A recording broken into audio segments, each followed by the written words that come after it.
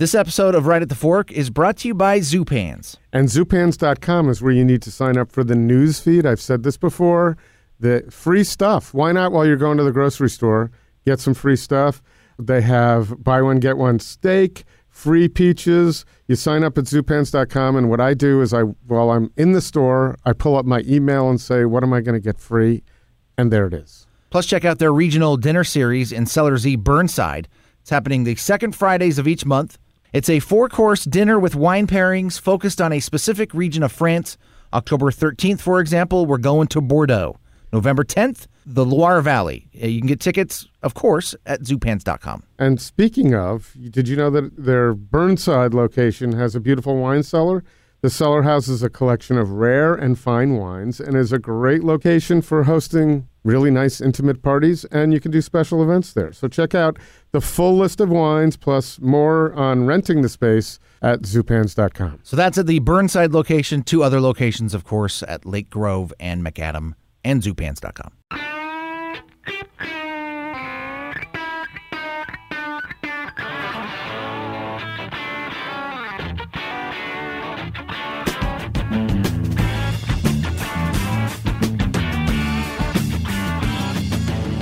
It is time once again for Portland's Food Scene Podcast. We call it Right at the Fork because it just makes sense. And so should everybody else. Right. Everybody else should call it that too. Although, if you went to Instagram, right, you would call it Food Podcast PDX. Right. Was that because Right at the Fork was not available? No. I don't know that I ever asked that. No, because when Heather and I started this, yes, we just had a conversation and we thought, let's be the food pod. You just said Portland's Food Scene Podcast, and we thought that was the best way to go. That's exactly it. That voice you're hearing, by the way, over there, Chris Angeles, Portland Food Adventures. And you are Court Johnson, and it's a pleasure to have your voice on this podcast. Thank you very much. We're going. This has been fun the last couple of months because we're kind of going back to some previous people we've had on the show and talking to them in a different way because we had Patrick McKee already on the show, but with Ben Bettinger, who was his partner in crime at different ventures throughout his career. So he didn't get to go into Patrick's background and, what made him do what. Right. And plus, since they've been on, which was about 1.5 years ago, I think, maybe it was 2 years ago. If you're going into the archives, I looked it up. It's episode 50. 50. And so now we're into the 130s somewhere along the line. Yeah. So it was a while ago, and it was Patrick and Ben when they were both at Laurel Horse Market after they had both been with Vitaly at Paley's Place. And we're going to talk to Patrick a little bit about appearing on Iron Chef with Chef Paley and Ben Bettinger and emerging victorious and a little bit of what that was like. But Patrick is one of the most humble gentlemen that I've met in the food scene. I think he's just he's a low-key guy, and from what I see, I'm not with him in the kitchen, right? But is a really talented chef and works really hard. We're going to talk about that. He's got kids that vary from age 17 down to 9 months. 9 months. Yeah, that's right. I was looking for the exact month count. Yeah, no, it's quite the spread. Right, and he hasn't yet gotten married and will soon, so he's looking forward to that. We talk about all of that. Yeah. So and he's now at Southfork, where we have a Portland Food Adventures dinner coming up on October 26th. And what we didn't say on the podcast is we're featuring, at all PFA dinners, chefs talk about where they hang out and where they like to go. And in this case, you'll leave with gift certificates to Pizza Jerk and Paiche for one of the coolest, best breakfast, healthiest breakfasts in town. Nice. And also a place I haven't tried yet, and I got to get over there, MF Tasty Food Cart. And that's one of Patrick's favorite places. So we also have an opportunity, a matching gift. So if you buy a ticket and pop $25 in there to the Trail Keepers of Oregon to help clean up the mess that's going to be left behind after the fire, we'll match that. So we'll be sending $50 off to them for each ticket in that regard. Very nice. So you can sign up for that PFA at portlandfoodadventures.com, which is where they can also find out about your upcoming trip to Mexico City. Absolutely. We're going to Mexico City where they Mezcal and Chocolate Focus with David Briggs from Chocolato to David, and some of you may know Delightful Catherine Mantarola, who's very knowledgeable about Mexico City and has been doing a lot of the groundwork on the trip for us there. That's March 11th. Really fun trip going to Pujol and Quintonil for some of the higher-end dining experiences, but we're also going to be doing some of the best tacos and lots of great food there. So March 11th, right when you're getting tired of the winter. Well, Get out. It's the perfect time to go. That's when I go to Mexico. Right. So details, thanks, I was saying thanks for asking me. Oh, you're welcome. PortlandFoodAdventures.com is where you get the details on that. But to hear from Patrick McKee, you just listen to this podcast. You just stay seated and go.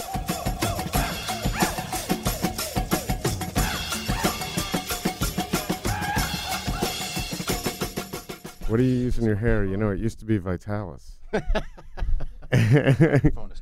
got a good girl who cuts my hair now. Yeah, but she doesn't cut. It doesn't. She does every morning. She doesn't make it look that good. So how do I get that full head of hair? She taught me. She taught me how to do it. So. Oh, can she teach me how to have that that head of hair? You're gonna need to. I think that's a lost cause, and I'm there with you. Oh, you're not there with me, buddy. I'm getting there. Yeah, I'm getting there. But you're not there with me. I woke up this morning and I'm like, I need to find me a beard guy because I've been growing this beard regularly for probably almost a decade. They do beard trimming and stuff. See, I need somebody to kind of groom it for me and then teach me what I need to do. Not that people tuned into the podcast to hear this, but. And I'm not criticizing you. I was about to say what I do is I just shave it all off like every couple of weeks, and then it starts. I used to do that, but then I decided to go with the thicker, like I don't like more the thicker, man. I can't one. deal with it. I've never seen you with a beard.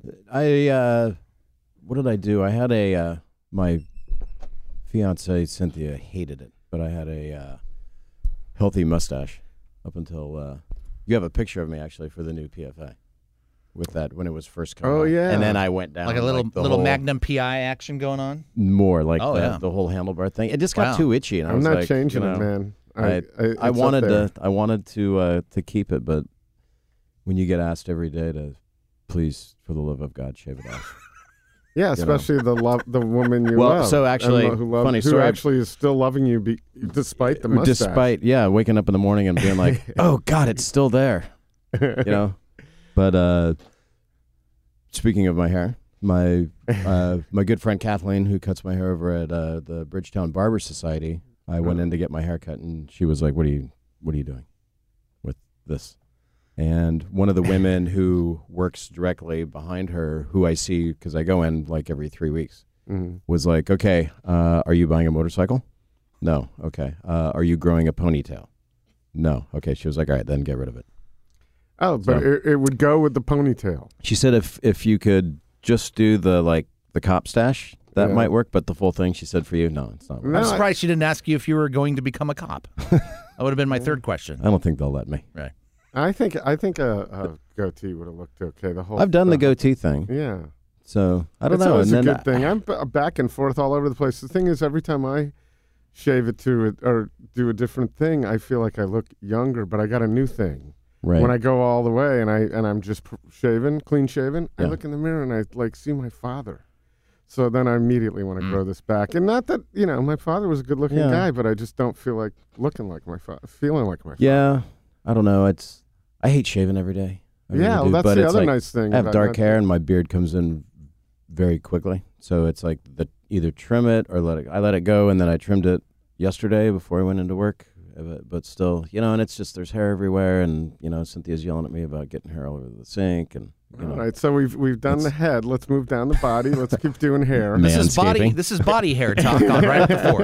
Everybody's tuning in for this. Yeah. No, but I think it's very important for people to know your grooming habits. That's there you go. We're trying to get deep into the stories of our first on my list. I'm going to tick that off. Kathleen got me into my hair's insanely straight.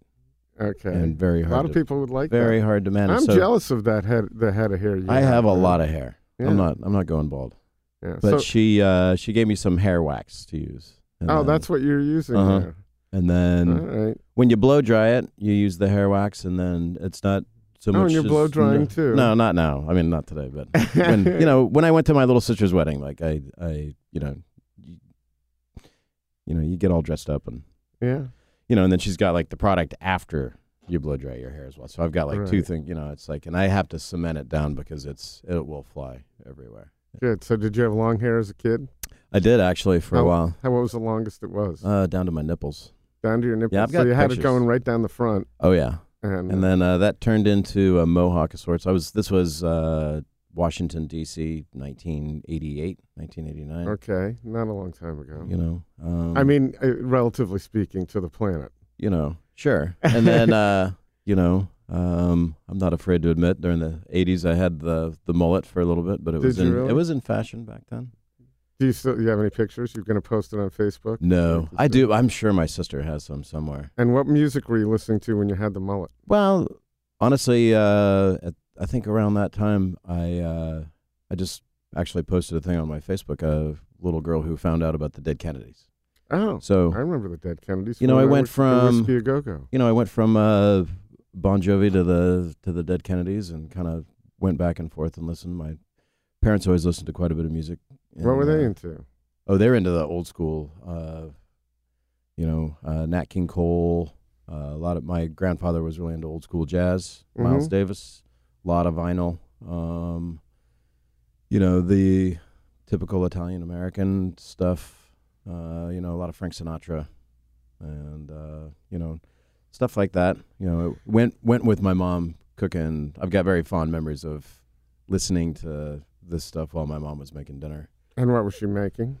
What do you remember if best? we were lucky, like lasagna, but that was, it's not easy to make, and my mom's like the purist. So like when I talked to her, like, oh, I'm making marinara today, she's like, are you cooking it for 18 hours? Oh, you're not. Oh, you're making quick marinara. And it's like, oh, well, no. So is she Italian? Yeah. Obviously. Well, not obviously. So, her name is McKee, so... but that doesn't necessarily indicate your mother. Dad Irish. Yeah, Dad's Irish. Mom Italian. Wow, that's what my kids have. They have. And I feel like it's like the East Coast mutt. I feel like a lot of people are like Irish and Italian. Yeah. I don't know. And the food there is not necessarily Irish, but there's so much more Italian. No, but we on the grew East up. Coast. We grew up like it was strictly not strictly, but there was a lot of Italian. But like I was saying, if we were lucky, like my mom's lasagna is like the best. When she comes out to visit, she'll make it and freeze it and put it in her suitcase. Seriously? Yeah, for real. But it's like I can't replicate it, and I can't get it here. I don't know what she does. For a long time, she wouldn't even give me the recipe for a marinara. Why? You're a chef. Well, you think she'd want to showcase it? Well, at great, Paley's place. Right. Well, funny story. So she came to Paley's when I first started working there and met Vito. And this was, I think, after Ben had left. I had stepped in as the sous chef. They came back to visit, and they'd been in a couple times and had gotten to know Vito and Kim. And then she she old school mailed Vito like one of those old school recipe cards with the marinara sauce. And he like came into the office one day and was like, dude, your mom sent me the recipe. And I was like, dude, I don't even have it. Yeah. So, but her thing was Vito. like. Vito gets the recipe. But she was like, you're just going to change it. You're going to see something that you don't want to do, and you're going to do something different. What about Vito? Did he ever make it? I don't know. I say this. I say, if he can find it. Or your mom still... She finally gave it to me years later. Okay, so I say, you could do it yourself, obviously, but I think it'd be cool to do it at the Crown. Pull it out and do the lasagna at the Crown now, because Vinny's doing some pretty cool... Yeah, I was in there stuff, finally the other day. It was good. Did you have the clam pie? They didn't have it. We were there. Cynthia and I were tooling around downtown with Oliver on Monday and stopped in. It's good, man. It's really good. Yeah, it's solid. Good, it's really good good. crust. And we just did our little pre-union lunch for our trips to Europe, and we had all our people there, and they did a really nice spread, as I knew they would. That's why I went. Yeah, I mean, I feel like I got the meat lovers, or just the meat pie. I forget what they call it, but it's super tasty. The pepperoni's really good. That's what Cynthia had. Cool. Good crust. It's stuff for me that you can't find out here. So it's nice to. I heard the podcast with you and Scotty. And it was, I was just on court. I've been listening to a lot of the podcasts lately while we're prepping at work, and it was really cool. Listening to Tommy's. Scotty, by the way, Scotty Rivera. If anybody's going to look, and Tommy Habits. Just listening to them, listen to these guys talk about pizza, and it's like stuff that you have on the East Coast. You just don't get it out here. You know, like but Italian the pizza game has really stepped up in the last few years. Oh, yeah. It's not like there's a dearth of great pizza. You still can't get what I love there, but I still, it's fine. I love that you're a huge proponent for the clam pie. I just talked to Joshua last night, and he's opening a new pizza place behind Ava Jean's. I assume that wasn't a secret. So, but I'm out of the loop, man. I asked him about the clam pie. Hold on a second. I'm getting notifications. I forgot to turn this You're off. late for something, Chris. Yeah, I know. Like it's this podcast. I know who it is. So I asked him about clam pie, and he said, "Oh yeah, we're gonna make it." I said, "With the shells?" And he looks at me like I'm nuts. Like, who would put shells on it? I said, "People do here." And so anyway, he's gonna make one, which will be pretty cool. He's trying to do, pretty crispy crust. Anyway, enough pizza talk. I love pizza. Have you here. Yeah, no, it's good. Always good to talk about pizza, and people tell me all the time, "Gee, you gravitate towards that." Somehow, it just happens in conversation. I don't think I'm necessarily. I don't know. Everybody it. loves it. I love eating pizza. I mean, we had Crown Pizza the other day for lunch, and I think it was Tuesday night. I'd go in to Southfork on Tuesdays and do some catch-up prep work to get us ahead. How many days a week are you there? 6. 6 days a week. So what's your day off? Monday. And do you have any time with yourself? You got to myself? Kids? Not, yeah. Well, I mean, do you ever get to just say, I I'm feel doing like this? No. I feel like time to yourself, like where I'm alone. No. I get time to myself when I go to the restroom or when I take a shower. Okay. But how long is your shower? How long do you stay in there? Very quick. Really? Yeah, you don't get that much time. I'd like to package up my time that I get to myself and bequeath it to guys like you and just give you a day of that, because I have, I've raised my kids, and so now I get that, but I bring that up not to talk about me, but because you just have to keep going. It doesn't stop. You do. There's, I'm really lucky to be with somebody like Cynthia, because she's in the industry and she understands what it takes, especially starting something new, and what it takes to get it off the ground, what it takes to keep it running. She knows why I go in on Tuesday, even though we're closed, why I do it to get ahead so that the rest of my week's not super entirely crazy, and why I'm trying to scale back from 17 or 16-hour days. So let's talk a little bit about that quick romance, because I remember one week I was talking to you and you were dating someone else and then all of a sudden you open common law and you're telling me about this new person that you're dating and you're having a child, and that was like, boom, that was fast. Yeah, like 10 weeks, I think. Well, but you fell in love overnight, correct? Well, it was like we met and then sight?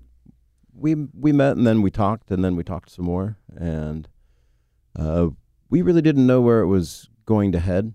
To be honest, we knew that there was an attraction, and our conversation when we first met revolved around food. We talked about her mom's mole.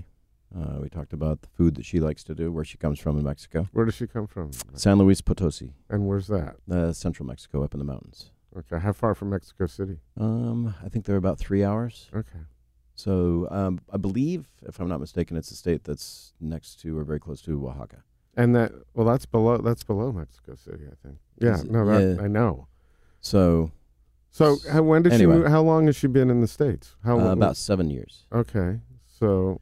And her mother met an American and moved to. They got married. He was working down in San Luis. There's a huge industry down there. There's a big car manufacturing and stuff like that goes on down there. Did you know that BMW has a huge plant down there? No, but I know Volkswagen. Jettas are pretty. So one of her best friends works for one of the car industries. She worked for BMW I didn't realize they had this, but there's interior designers for cars. That's what she does. Oh yeah, she's like an expert at it. And look at the BMWs; they do a pretty damn good job. Yeah, she got into Cynthia's car and was pointing out flaws in the the fabric and stuff. That would be fun to get insecure about your fabric in your car. Well, they can look at that to add to the mix. It was interesting. She was like, "Hey, your car's okay." Okay, thanks. But so her mom dated and then married John, who's her stepdad, and for all intents and purposes is her dad. He's been the most present in her life and really great guy. And he whisked her mom off to Seattle. Okay. And then Cynthia would come up with her sister to visit. And then Cynthia went to culinary school down in Mexico, in San Luis. And then I think she worked in Puerto Vallarta for a little while. And then she worked at a culinary school as an instructor for a little bit. And then came up to the States, visited, went back to Mexico, met a guy, not me. Cord, I think he's working for a treat at home with the whole Cynthia story. Or getting out of hot water. Yeah, Right. one of the two. Sure. All those 16-hour days. Anyway, long story short, she met a guy who coincidentally was from Seattle. And then she moved up to Seattle. They were married for a brief time and divorced. And then we met, obviously, after that was all over. And you were in a lot of transition then, right? Because you had just opened common law and you had to be working your way through that, which was a learning experience, of course. Learning, yeah, for me, a lot of what not to do again. I definitely could have done a lot of things better. What not to do? Yeah. I think about it. I think about it every day, what I could have done better. Oh, yeah, but it's just part of the journey, right? At some point it will be. I think so. You look at it and you say, okay, that's why that happened. I mean, right now you're at Southfork. You're happy. You wouldn't be at Southfork had that not occurred, but you've got some other things to learn going forward. You're a young guy. Well, I just read something the other day about, not letting the past haunt you, to really moving forward and letting those experiences teach you in the future. I just saw Matt Harvey after a horrible showing on the mound against the Cubs last night. I mean, this guy was the Dark Knight with the Mets. And so one of the key things in baseball, having been a fan all the years, is pitchers they say this. He said it last night. 24 hours. I'll let it sit with me for 24 hours, and then after that, you got to let it go. I'm on to working to improve it. So I think that's good. That's good for all of us. It may not be 24 hours, but I have things I've been dwelling on for 24 years. Well, I think we all do. Yeah. And there's definitely things to be better at and things to do the same. Some of the dishes from Common Law made it to Southfork and have done really well. So I knew that we were on the right track, or that I was on the right track with the food. And with Eric and Casey, the owners and partners at Southfork, really given me a great opportunity to come back to Portland. I went out to Intel for a brief spell and was not in love with corporate dining at all. And it was really great to have the opportunity to come back to Portland. And, I love the people here and the food fans and the people that really get it, like yourself, that understand the industry. It's nice to have an opportunity to cook for those people again. It's meant a lot to me to really get back, and I started a foundation with a really good crew. I've got some guys from Intel that followed me over that are doing a great job, and I wouldn't be sitting here today really if it wasn't for Eli, who's my sous chef, is there right now prepping away for tonight, where I leave and we'll go back there after I'm done here. But it's really, every week is a better week. Every day is a better day. I was thinking about it this morning on the way in, thinking about talking to you. And what you just said is you can just see it because everybody loves you that I know. I talk to a lot of people. There's nobody who ever says a disparaging word. And not that I'm looking for that, but everybody's always very positive about you. You're always very positive. And, try to be. But what you just said about, loving the people in the food community, you can feel that in your hospitality when you're somewhere. When you and I met, and this happens with a lot of people, so I get to get a feel for synergy. You were really kind to me, and right off the bat, just stayed very focused and cordial. We did some events with Vito. We did a few. We did a couple PFAs. Yeah, those were great. Yeah, they're fun to do. We're doing one at Southfork. May as well, as long as we're there. October 26th. October 26th. Yeah, looking forward to it. It's going to be awesome. And we already did two with Johanna in that space. We did two PFAs at Smallwares. That was the first time we did a second. It's a great space, isn't it? I love it. And you've changed it from a red vibe to a blue vibe, which I really like. And still got the great bar in back. And I love the disparity between how it looks in the front and how it looks in the back. It's too, Eric and Casey knocked a hole in the wall because originally it was separated, which I had been in a handful of times when Joanna was there, but I never realized. And I was always there for lunch because I never had a chance really to go in for dinner. But opening the space up between the doorway between the two spaces, I think really made, it kind of pulled everything together for us. And it's great to have the fireplace and the couches, and it's got that loungy feel. It's dark. And yeah, but the whole thing. I'm hoping, because when Smallwares closed, we kept hearing that it was the neighborhood, which is something that I don't understand having, because I got to drive everywhere I go. Right. So the neighborhood to me is like, well, how's the parking? So I am hoping that that's not an issue, that it will come around. How do you feel? How's the neighborhood accepting? I feel like the neighborhood's accepting us very well. There has been there was a lot of requests for us to open for brunch, which we've done. And it's been a little bit hit and miss. We haven't really promoted it that much. We just kind of opened the doors one Sunday and kind of put a blast out on Instagram. But there's also a lot of competition for brunch. I mean, around town there is, yeah. Around that strip, there's one place. There's Grand Central, but nobody's doing brunch, except for one place down the street. Mm-hmm. And, not that we're in like direct competition with them. I really just want to focus on what we're doing and it should still doing be a what destination. It's a beautiful place. You're talented, and I can't I haven't been there, so I can't reel off any of the dishes that you're making. Yeah, it's good. We do there's a little bit of crossover. One of my favorite things I think that sells the most is we do a smoked brisket dish at dinner, and then we turn around and we shred that brisket and make it a brisket hash for Sunday brunch. And with poached eggs, a little bit of creamy grits. Keep talking. He's working on getting me to drive the 97 miles from Manzanita on a weekend. Just that's when stay on a Saturday I never get night. to go for brunches because I'm usually out there. I do. I'll come with occasionally. Oh, you we'll will? Go. I will. All right. I'll commit to it. Then I'm free Sunday mornings. I say let's put the date on the calendar. Because it's not going to happen if we don't do it. No, it's true. Every Sunday. We will do it. Let's I'll tell you that. what, we'll be open whenever you guys. No, that's a win-win-win. We get to come into Southfork and have brunch. I get to eat with Court, which I never get to do. We don't do that often. And we all follow through on a commitment. That's the other win-win-win. It's all coming together. Well, and one of my other favorite things is Eli's girlfriend Sierra, who is a cook at Jackrabbit, comes in and works Sunday brunch with us, which is great. She's really great to have. He's extremely talented. He's going to go off and do something on his own one day that's going to be fantastic. I know.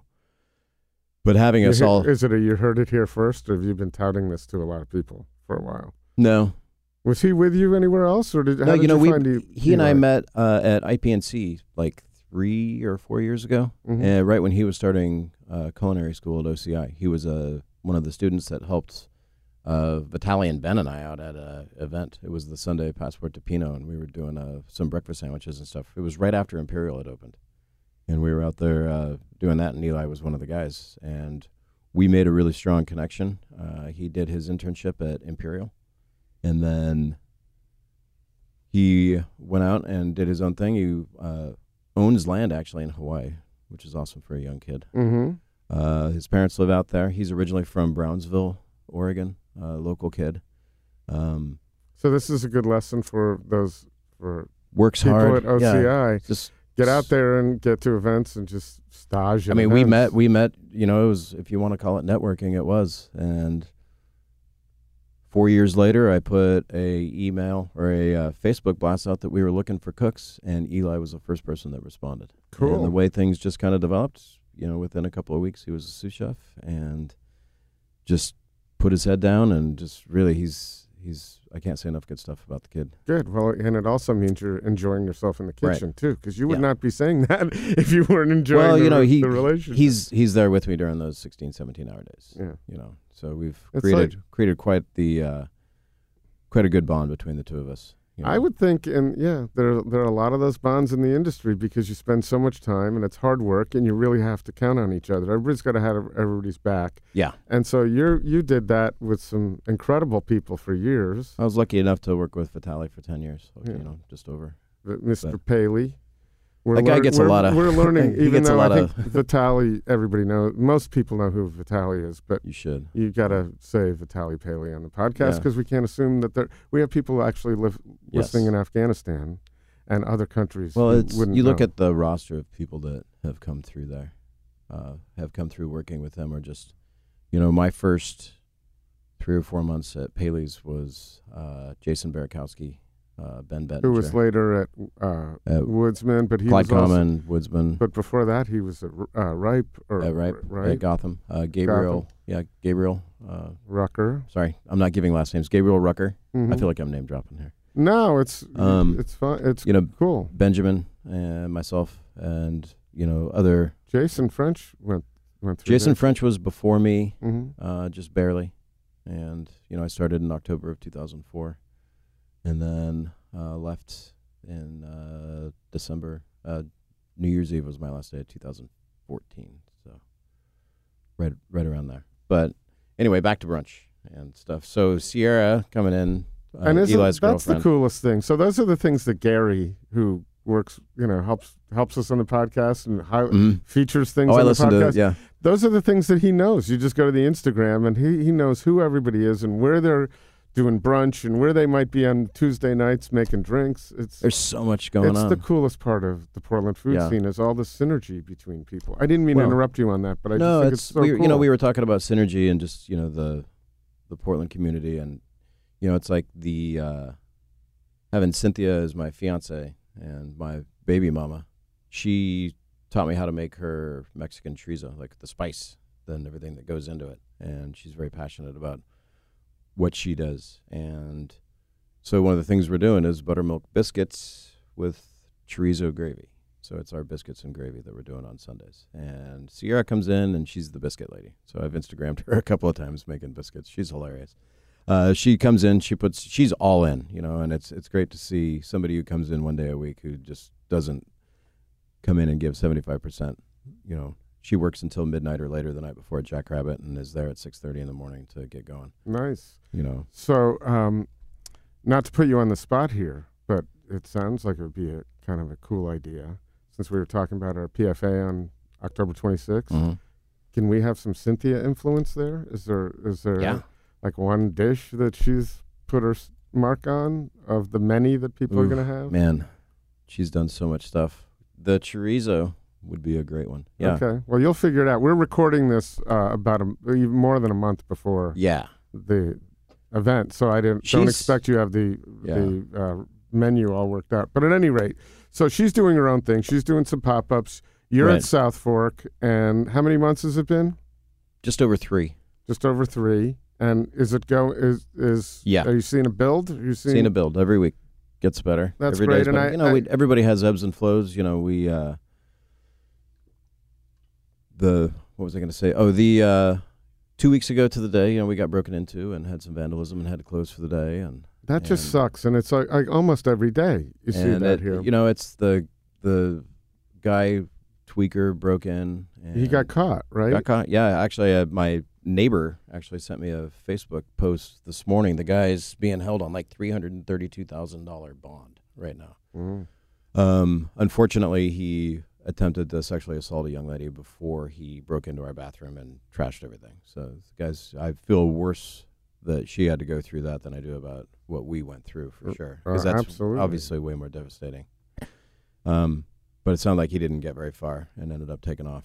Then he came to Southfork and... What was he looking for? I don't know. He had a hammer or something, but he literally took there's bathrooms that are upstairs that are kind of, if you've been there, you see there's a courtyard. There's other businesses there, and we share bathrooms. And if you go out through the bar and into the back, there are 2 bathrooms downstairs and 2 bathrooms upstairs. And he broke into the upstairs and took a hammer to the bathroom, and the bathroom sits over. It was just vandalism? He wasn't looking to rip anything off? He's... What is going on in someone's head where they have to do that? I mean, it was just malicious, but the bathroom sits over the pipes. Part of the pipes sit over our office, so the pipes leaked pretty badly. And going back to real quick to common law, the building across the street from Southfork right now is under construction by some guys from Siteworks, and Siteworks built Pine Street Market, and they built everything inside there, and we worked very closely at common law with them. And when I came to Southfork, I saw the general and the supervisor and a bunch of the plumber and the electrician. All of these guys worked on common law, and they're working in the building across the way. So the supervisor called me at 8:45 one morning or 7:45 and said, "Hey, you got water coming out your front door and your side door and your other side door." And we hustled down, and there was 2 inches of water in the front dining room. There was, I don't know, more than that in the bar, and the office was locked, but the pipes were right above the office, and we had 2 computers on our computer for our POS, so 3 computers in there, and it ruined everything. And these are things, restaurants are working on tight margins. So, and you don't have it in your business plan, the once a year vandalism out of the blue to replace computers and deal with all this stuff. We quickly realized that it was going to take a day to sort everything through. And, when I got there, water was still leaking, and putting trash cans and things we could find under, trying to salvage what we could. But, it's a office that's, a little bit bigger than a shoebox to begin with. If you've been to a lot of, restaurants, the offices. Yeah, that's not going to be that's not where a lot of the space is going to be. And, it put 9 people out of work for a day, and I put my hourly cooks out for a day. And, Well, thankfully, just a day. Yeah. It could have been a lot worse. Yeah. With all the other bad things that have happened around town to people. Yeah. And the environment, the whole thing. Just hey, by the way, while we're at it, I just added an option for the tickets to our PFA that we'll give to trail keepers. Okay. Perfect. We'll match a donation for anybody who buys that ticket. We'll match it. So, awesome. Because that's great. I'm looking at the gorge, and I just want to see it. I had literally been out with, I gave Cynthia a morning off and took all 3 of the kids to Multnomah Falls, and with me and Oliver and a kitty pack and Bella and Henry, we hiked from the bottom all the way to the overlook at the top 2 weeks before the fire broke out. Wow. We just had an amazing time, and went back the following week and tooled around out in the gorge again and just had a great time. And we had another hike scheduled. My daughter and I got really into this, and it's given us a chance to, get out of the house in the summertime, no TV, get out. It was a really good bonding time for us, and it was something that kind of a new ritual that we had started of going hiking together, and then it was gone. Yeah. Well, you'll be able to hike. It's just going to look a lot different. I guess. I don't know. I don't know enough about it, but I think it's terrible. And, that and people breaking in with bathrooms. So let's get to something fires, floods, more fun and positive. You spent you had the good fortune of being on Iron Chef with Vitaly and Ben, and amazing. Winning. Yes. So do you have a favorite story from there, or favorite memory that because that to me was the premier TV food show, cooking show. Yeah. And to have won that and be the first and only, I think, to bring it back to Portland, to bring the Victor's Cup and the radish shirt. That's right. Back. A couple of tattoos. Oh, you got it. Where are they? I got mine. So you wouldn't Ben know. always laughed at mine. You got a nice button-down shirt, buttoned right up. There's your radish. Awesome. Ben got the big one. I got the dainty radish. Let's hold on. Hold that out again. This is going to be the shot for the for the podcast, right? And oh my God, I hate when I pull my phone up and it's me. It's on. Oh yeah, the reverse camera. Yeah. There's a shock. There we go. We got the shot. This time I didn't forget. What an incredible experience. It was a summer of preparation and, anxiety. And nothing compared to, like, what it was like to get into the studio, to see it, meeting Alton Brown, meeting the chairman, the whole crew that was in there. The production behind everything is intense.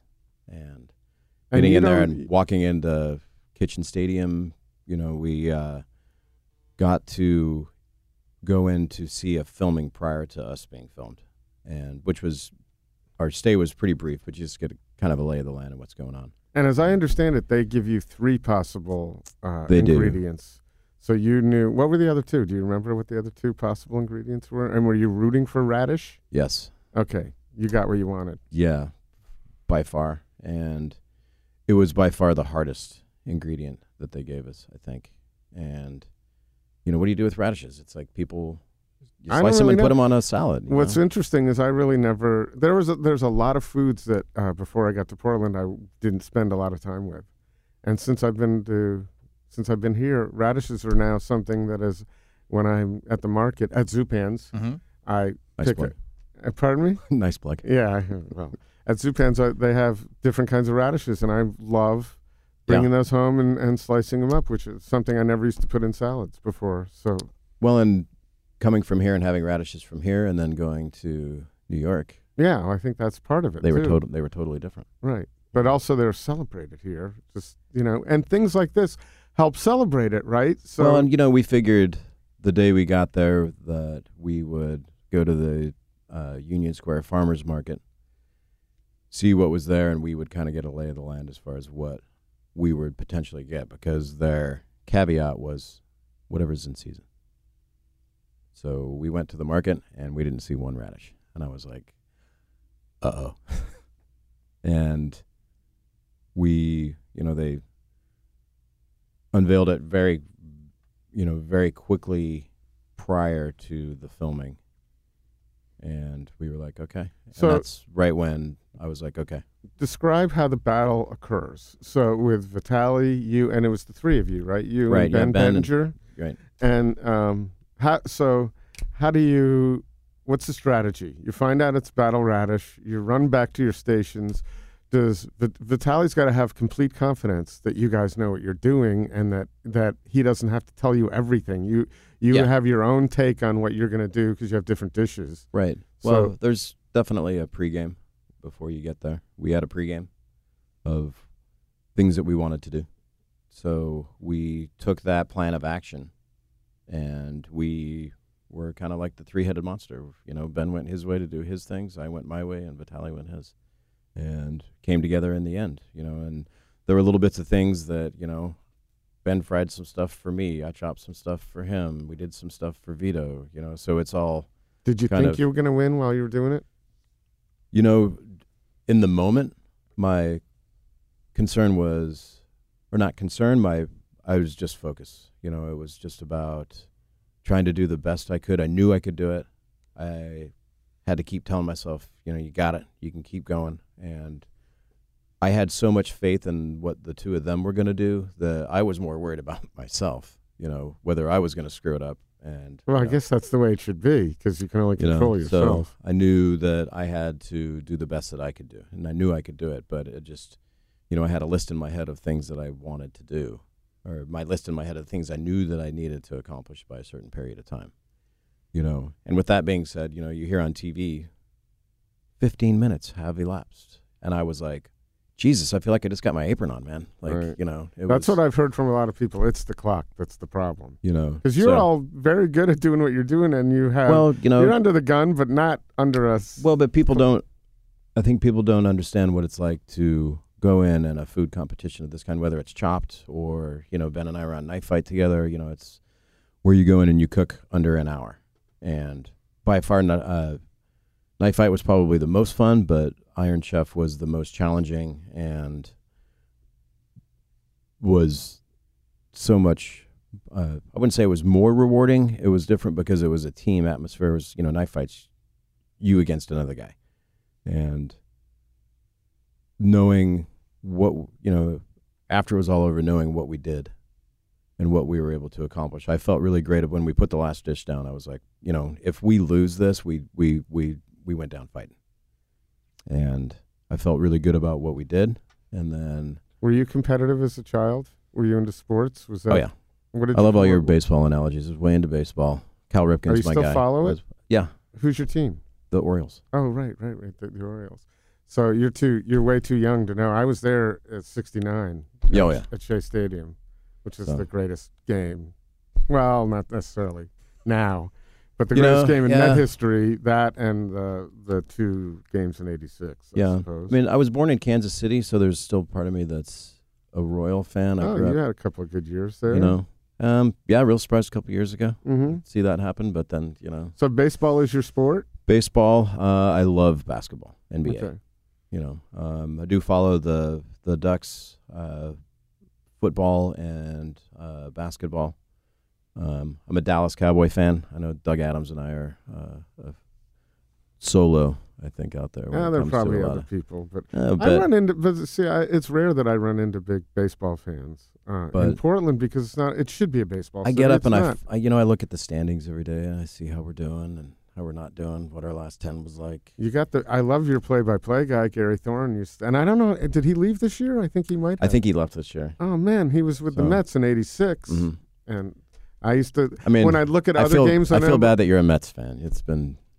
Oh, we're it's gonna just talk part of the smack misery. here. That's all. But misery loves company. Yeah, we've had a couple of good years. But with the Orioles, because of Gary Thorne, whenever I look at my MLB package and the Mets aren't on, and I just feel like having background baseball. Right. I usually put the Orioles on because I like Gary Thorne. You like listening to him. Yeah. And to me, that's a lot of the baseball experience. It is. Yeah. It's the discussion during the game, and it's. I went out. I used to go out with a group of friends of mine, and this was 88, 89.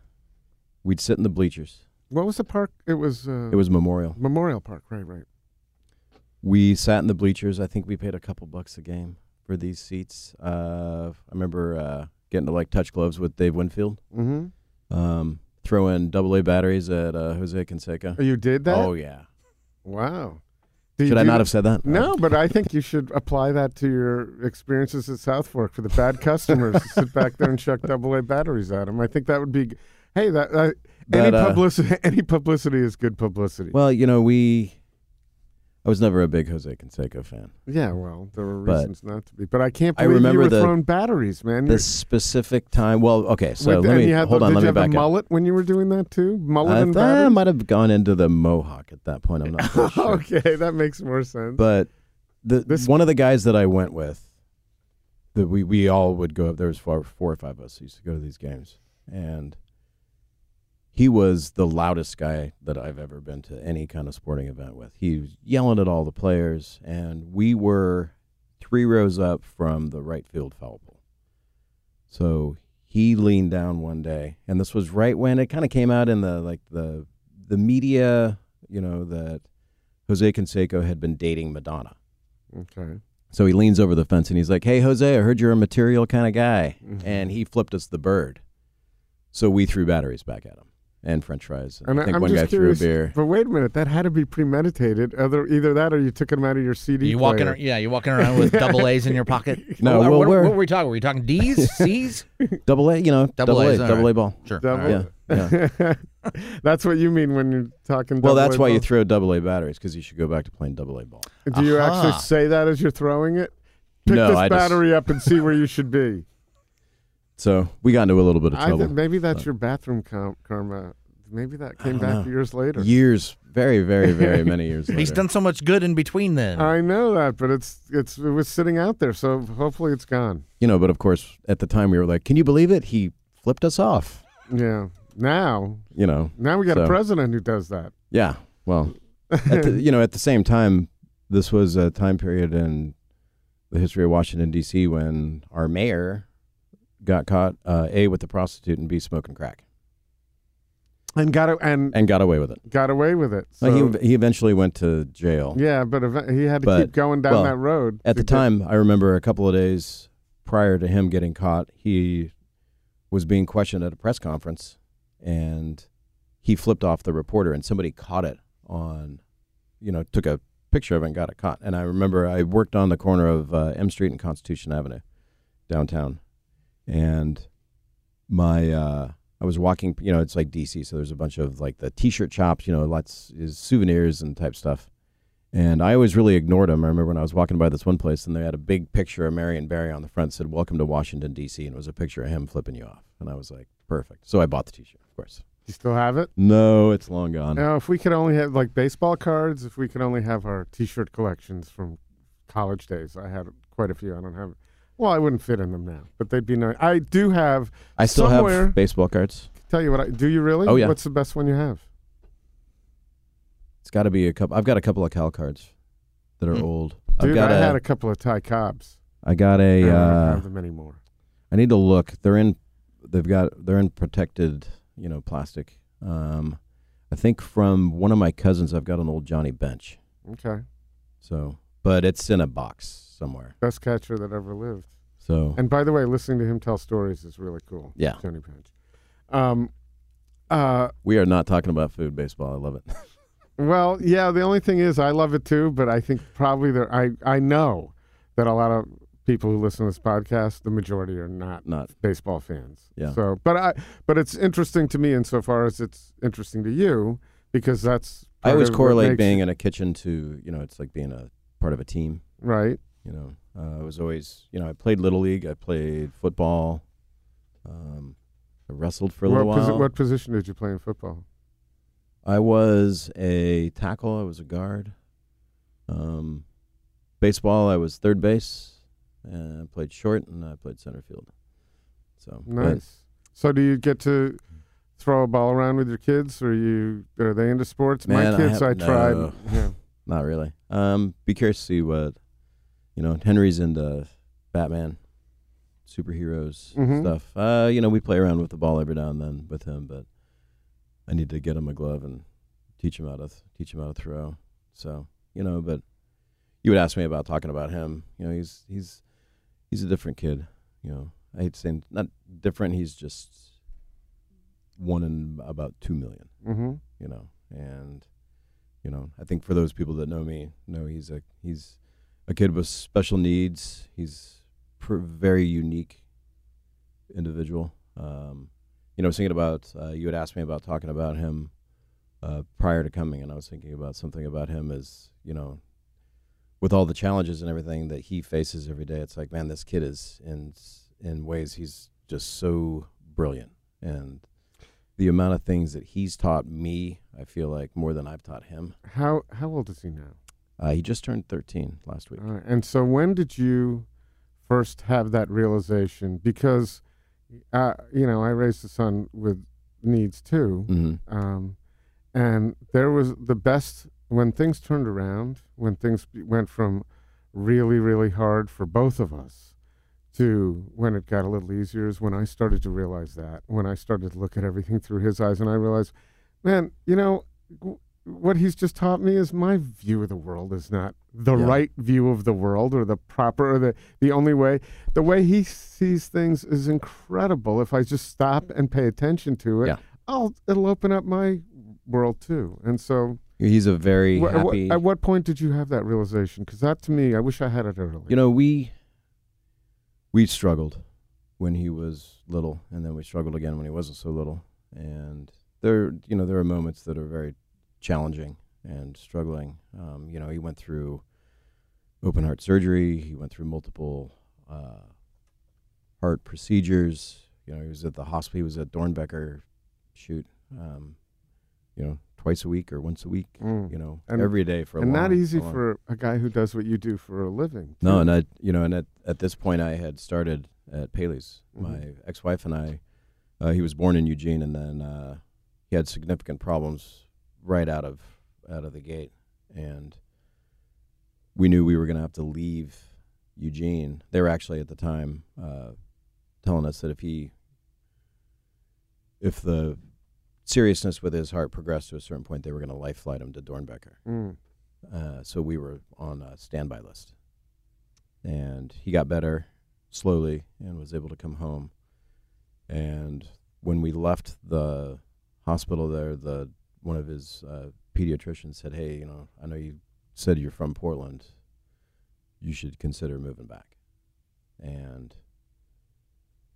I thought about it and talked with a good friend of mine who is David Hoyle, who's Vito just did the High on a Hog dinner with him from Creative Growers, knew Vitali and put in a good word for me, and that's how I got my job. I started at Paley. So in the meantime, I'm in the most intense work environment I've ever been in, and challenging with food, and I'm loving it. And then I have to, But he understood that, and gave you the freedom to do what Vito you needed to do. Vito was. He's always had my back.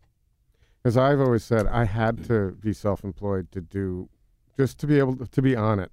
Yeah. There's no way I could have had a job and been involved with schools and lobbied and advocated the way I did and still remain sane, by the way. People do it. My makeup was I couldn't do it. So you were working a hard job and on top of this. But my ex-wife has done an amazing job with raising the kids. And you two are still close? I wouldn't say we're close, but we're the parents. I mean, we're on the same you're page. in sync. Yeah. Yeah. And we always said to each other, that we were a really great crisis couple. If there was really bad stuff going on, we were always really good regarding that. And we focused a lot on the kids, and in the end, we didn't focus a lot on ourselves, and that led to the demise of our relationship. And it happens to a lot of people. You're looking at someone who happened to me, and I don't blame it all on that. But yeah, I'm not. There's my relationship before kids was a lot better than after kids. There's no two ways about that.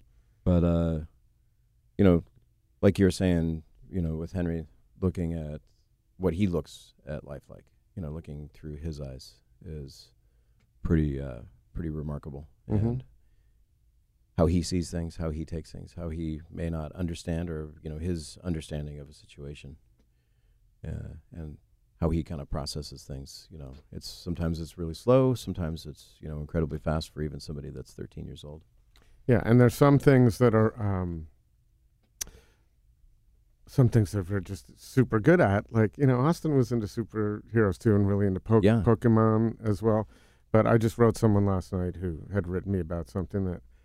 28 now, gainfully employed, and living independently, which I was told early on was never going to happen. Yeah, and so these things, as I said earlier, it's a long journey, and I relate it to there was a guy that I worked for here in Portland, a chef, who told me that I wasn't ever going to do anything, and that I wouldn't be a sous chef, that I was never going to be a leader in a kitchen, that I never had a vision. That he doubted what I was ever going to be able to do. And in correlation, I remember Henry's doctors saying, that he wouldn't live to see 3 months old, and then it was 6 months old, and then it was a year, and then it was 3 years, and he just turned 13. So, out of anybody who can do anything and show you can do whatever you want to do, man, that's been a big lesson for me. And still you have a lot of in front of you too. Yeah. He's, we're at him approaching 13. We're looking at, life beyond now. His sister's getting older. She's a senior in high school, and she's going to be off and doing her own thing. And man, you got them at all ages. You got a span. 17, 13, and 9 months. Wow. Court, I'm looking at you. I don't know how to respond to that. I took care of that issue a little bit ago. I don't know. Yeah, that's. I commend you. Not that's an issue. Well, yeah, no. But this guy, he's in one of the hardest jobs there can be. Oh yeah. Under pressure, does it well, and then your job at home. I wouldn't call it a job, but what you do at home, that's not easy either. No, it's great. I love being a dad. I love all of my kids independently, very dearly. One thing I'll say quickly about being a father with special needs is some of the attention sometimes you get is unwanted, and people staring. Henry obviously looks a little bit different, and there are people that come up, that I think that mean well, and it's like I've got my daughter there and I've got my son there, and they're like, "Oh, you have a little angel." It's like, well, actually, I've got 2 angels. And the way my daughter's seen, she's an old soul, man. She is just, I can't say enough good stuff about her. She's a good kid. She takes care of her brother. She's seen more than a lot of kids at her age have seen. And that's what Henry really wants, is just to be that same angel that his sister is. When he found out that he was going to be a big brother at first, he was like, "Oh, I wanted to be the youngest," and now he's like, he'll come up and both. He's great. Oliver will be absolutely screaming, and he'll come up and tap you on the shoulder and be like, "Dad, the baby's screaming." Like, I'm well aware of that. The day that he starts doing something about it is when he plays with them. Yeah, he'll interact with them. Good. So. He's ready to teach him all about Batman and Star Wars. So, I had a little Batman logo by my front door when I was a kid. Oh, did you really? Yeah, absolutely. Batman. I loved that whole Batman thing. It was a different deal then than it was now. It was campy and stupid. Yeah, and that's what we. Oh, he loves the serious, the dark. He loves the Dark Knight. I would love to continue this conversation. We just got into an area that it went. It's an hour already. Is it really? Yeah. So when it goes quickly, I think that's always a good thing because it goes quickly. It's better than when is this going to end? So thank you so much. I know Thank you for having me in. You took it was not easy for you to get time off, and you were very gracious to immediately. Well, thank you. Some people don't immediately agree that they can do it. They have to, but you immediately did. So you were going to make. I admit no matter what. I went to my sous chef first, and my wife, my future wife. I call her my wife. So it's. When's that happening? We actually, she rolled over this morning and was like, all right, dude. Oh, you got married this morning? No. She's like, we got to get this planned out. So good. We had a plan, and then she got pregnant, and then we had Oliver, so everything kind of took a back seat. All right. Well, hope it'll be joyous whenever it is, and we'll look forward to. You'll probably be there. You'll get invited. Oh, I haven't been invited to a wedding in a while, so I would. Maybe not. Be flattered. You may not want me there. I'm good. He cries at all the weddings. No, so I'm good. I take good pictures. Right. By the way, she's telling me it's going to be a Mexican wedding, so lots of dancing, lots of food. Oh, that's cool. So fantastic. A whole pig in there somewhere. Well, gracias. De nada. Right at the Fork is brought to you by Zupans, unsurpassed quality. From the best meats and wines to local baked goods, fresh flowers, and an extensive craft beer selection. Step into Zupans and be inspired for your next meal. Food-loving customers as well as local chefs know that Zupans is the place to find the very best Northwest Bounty in Portland, West Burnside, Southwest Macadam, and Lake Oswego. Local and family-owned for over 40 years, Zupans Markets. Right at the Fork is hosted and produced by Chris Angeles and Court Johnson. Connect with us on Twitter and Instagram at Food Podcast PDX or on Facebook at Right at the Fork or online at rightatthefork.com.